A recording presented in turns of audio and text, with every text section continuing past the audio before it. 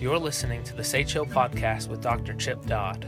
Sage Hill is a social impact organization that helps people see who they are made to be so they can do what they are made to do.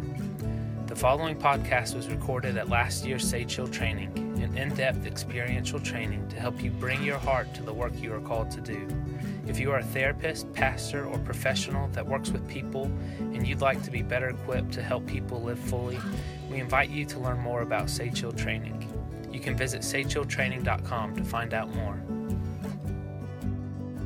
The spiritual root system oxygenates and hydrates who you were created to be within the specific context of how you're made.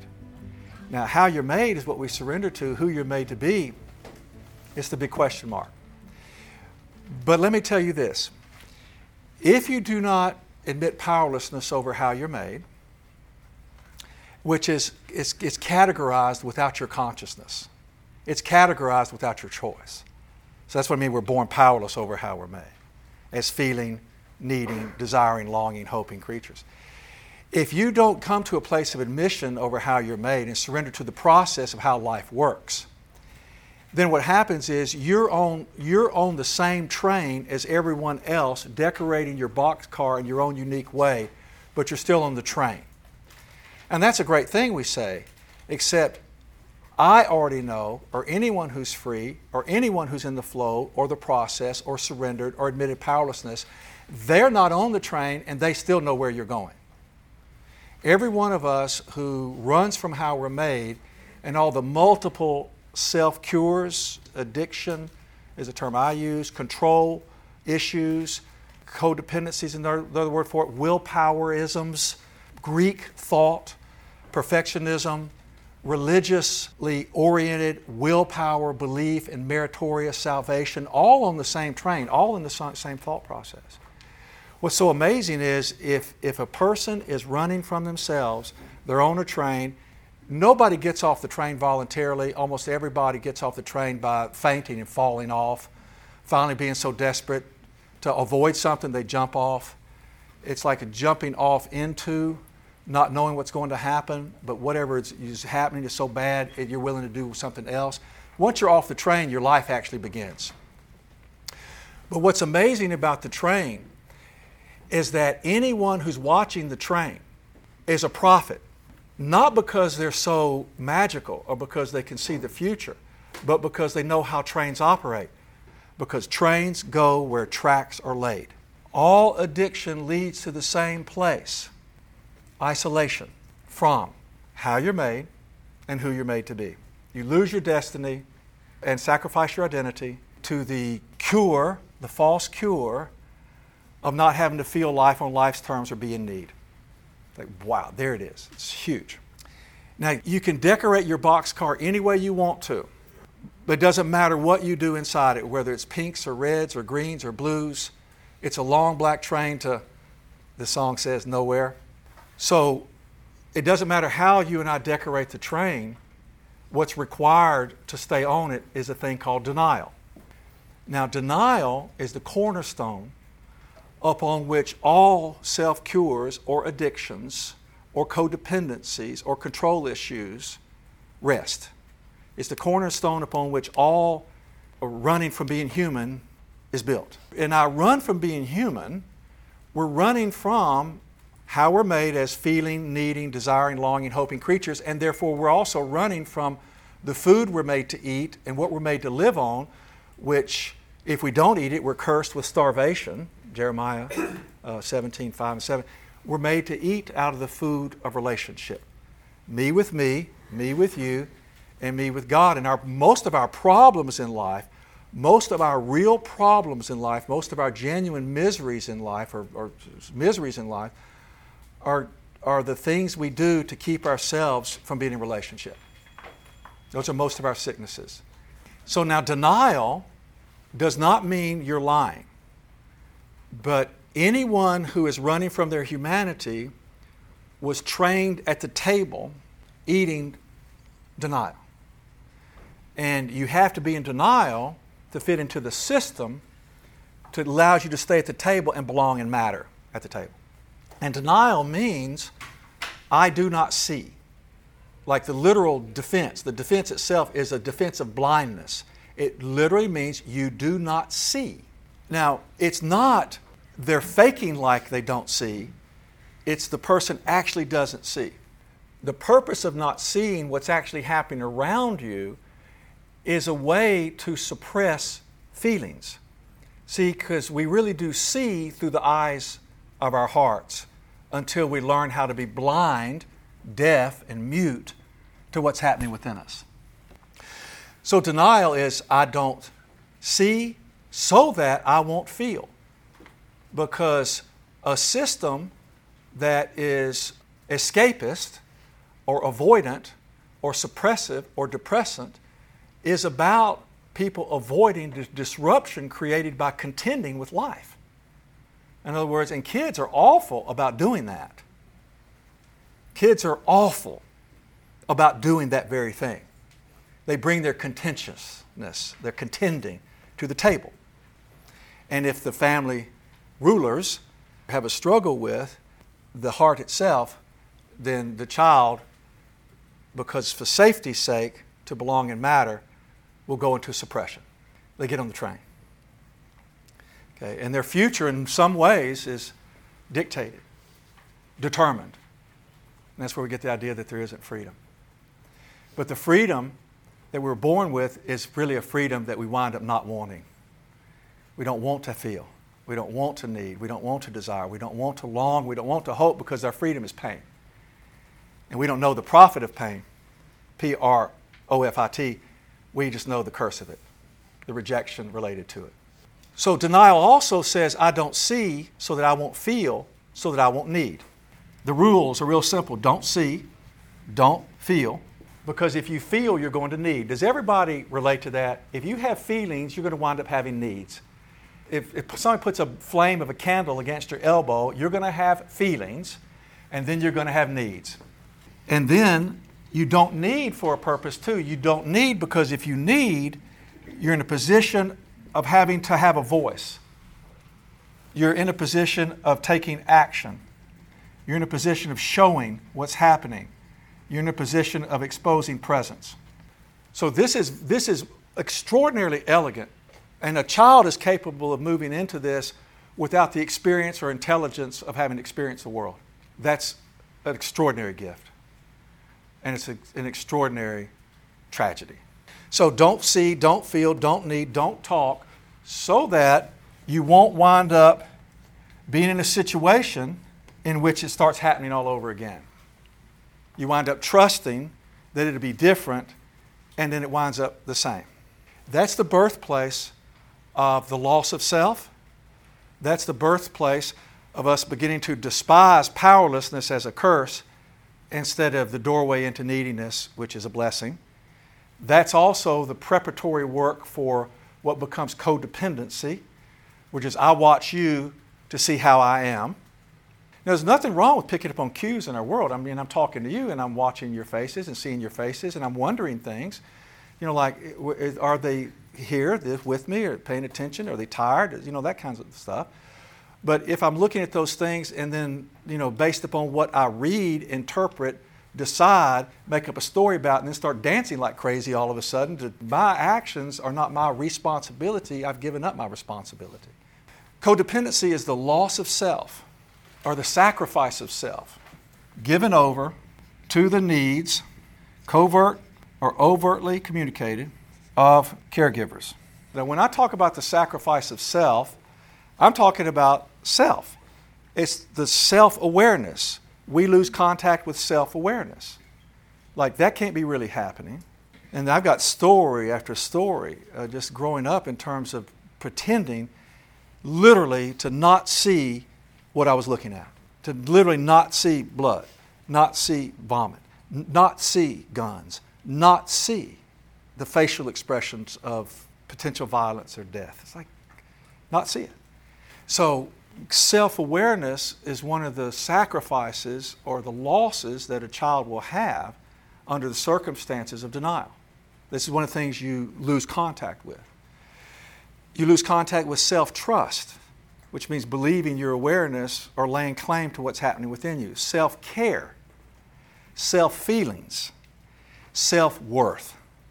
And that's where the self-esteem school gets built. You can read about that in The Voice of the Heart, that self-worth is something that gets lost early and self-esteem takes its place. And that's why they call it building self-esteem, because it's something you do instead of something you were born with that you use.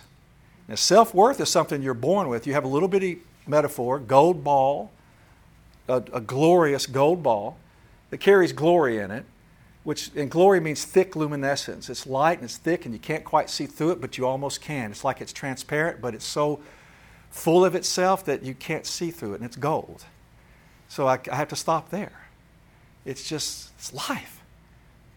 It's yours. It's unique because it's yours. That's where they get the word inalienable in the Declaration of Dependence on the wall in our lobby. Inalienable means it's yours. The bank can't take it. You can't sell it. It can't be prostituted. Wherever you go, it's with you. It's yours. And that thing that is ours that we're born with is self-worth. You're worth it. It's that you know when you're born you're worth it. The idea of worthy isn't even in your vocabulary. Worth it was without doubt. In fact, there's no such thing as doubt, especially at birth. And from the time of birth, just looking at it logically, and help me remember to come back to looking at it logically. Just looking at life logically, from the point of birth, you do nothing but gain skills. And I use the example, even if you become a catatonic depressive. A catatonic depressive is sort of like someone who goes into a state of frozenness and you can hammer a nail in their arm and they don't move. Now that's some serious skill. And we call that tremendous sickness. But sickness doesn't mean lack of sophistication. In fact, frankly, the sickest people are the most sophisticated and the most logical. Amazingly logical. So self-worth is something you're born with, and it doesn't go away, nor does it grow. It simply continues to be expressed through creation. So self-worth is something that you don't grow, you express. But you have to remember it to allow you to keep the hope you were born with to walk through the pain of creation over and over again. Now, if you're born with it, you didn't earn it, you can't get rid of it, it won't stop doing what it's made to do. It was birthed in hope, and the last thing living in it, no matter what you do to destroy it, is hope. Then what I need to ask you is, where did it go? Where did it go? Because almost all of us will talk about our struggle with a lack of self-worth. I don't feel like I have much worth, like I don't matter, I don't belong. Well, where it is, it's hidden behind the fortress of denial. That's where self-worth is. Buried underneath a mound of toxic toxic shame. And you paint the castle blue and green and pink, but it doesn't make what's inside any different. So what happens is that once we start to become codependent, or start to seek self-cures, or start to watch other people to see who we are, from that point, our self-worth becomes really self-esteem, and I go up and down based upon how you esteem me, what you think of me, how I've gotten your approval, how I've pleased you, or what I've achieved, or how I've caretaken you versus cared for you. Because we live in a mistaken belief that we actually cause people's feelings. We live in the mistaken belief that we make people in moods, that we literally create. It's a narcissistic, grandiose proposition that we believe to the core of our beings, because that's what we were taught love is. We make people in bad moods. We make people feel. We make people think things. Talk about grandiosity. And then we actually believe that we can read minds. Now what I'm saying, that's not a distortion of insanity. That's sanity that's become impaired, because we do pick up on the signals that are going on with other people. We are aware of things happening with someone. Thank God we do become aware that we influence each other. But we go from awareness and influence to dictation and story making. And it's all about preventing our past from recurring. So you see what happens. The tragedy is our self-esteem goes up and down based upon our success of stopping our lives from happening. The irony of self-esteem is that you're in charge of your life, you make your own worth, and you do so that you never have to wind up going back to a place that you're trying to leave behind, that you see yourself as worthless. We spend our lives doing everything we can to avoid living the lives we have because we're trying to prevent the past. We live our whole lives trying to stop something that has already happened from happening again. And then your brain, the rational brain I told you I would mention, the rational brain is actually used to rationalize your emotional decisions while denying that you're having emotional experiences. I just said that because you were doing so-and-so. And you did that, and that made me feel this way. And so you've got to do the so-and-so for me to be different. That's rationalizing around emotional experiences that I'm denying that I'm having or denying that are mine. Now, when you get off the train, which is what your first step was about, you made a declaration of hope on some level. You made a declaration of dependence, a statement of powerlessness, an admission of neediness. In some ways, a surrender to how you're made. Like, oh my God, this is the way I'm made. And now I heard somebody say, I think, that no matter where I turn, I keep seeing the next step I want to take to make my life go away, or to stop me from having to feel or need or desire or long or hope, which puts me in a position of neediness or powerlessness, but it also puts you in a position of creativity. Now, once we become in need enough or desperate enough or lost enough or depressed enough or avoidant enough or drunk enough or failed enough or whatever it is, we call that a gift. It's ridiculous. But it is. That's ridiculous, though. I want you to know it's ridiculous. It's stupid, but it's true. It's stupid truth that powerlessness is the doorway to freedom. I think that's just so stupid. It's ridiculous. It's irrational. It's insanity. It's sickening. It's stupid truth. And it's avoidable if you stay on the train. Did you know that there were people who knew that Auschwitz existed who got on the train? They just didn't believe it. Did you know that there were people who were getting off the train at Auschwitz and telling their children it was going to be okay, even after they had seen one of the guards pick up a 2-year-old that was crying and wouldn't stop, grab it by the leg, sling it against the boxcar wall, kill it? And they're telling their children to be okay when they split the children from the parents and the parents from each other? And then when they were going into the, quote, showers, unquote, they were still saying they were showers and it was going to be okay. So when I say denial is a real thing and it is not lying, it's I don't see.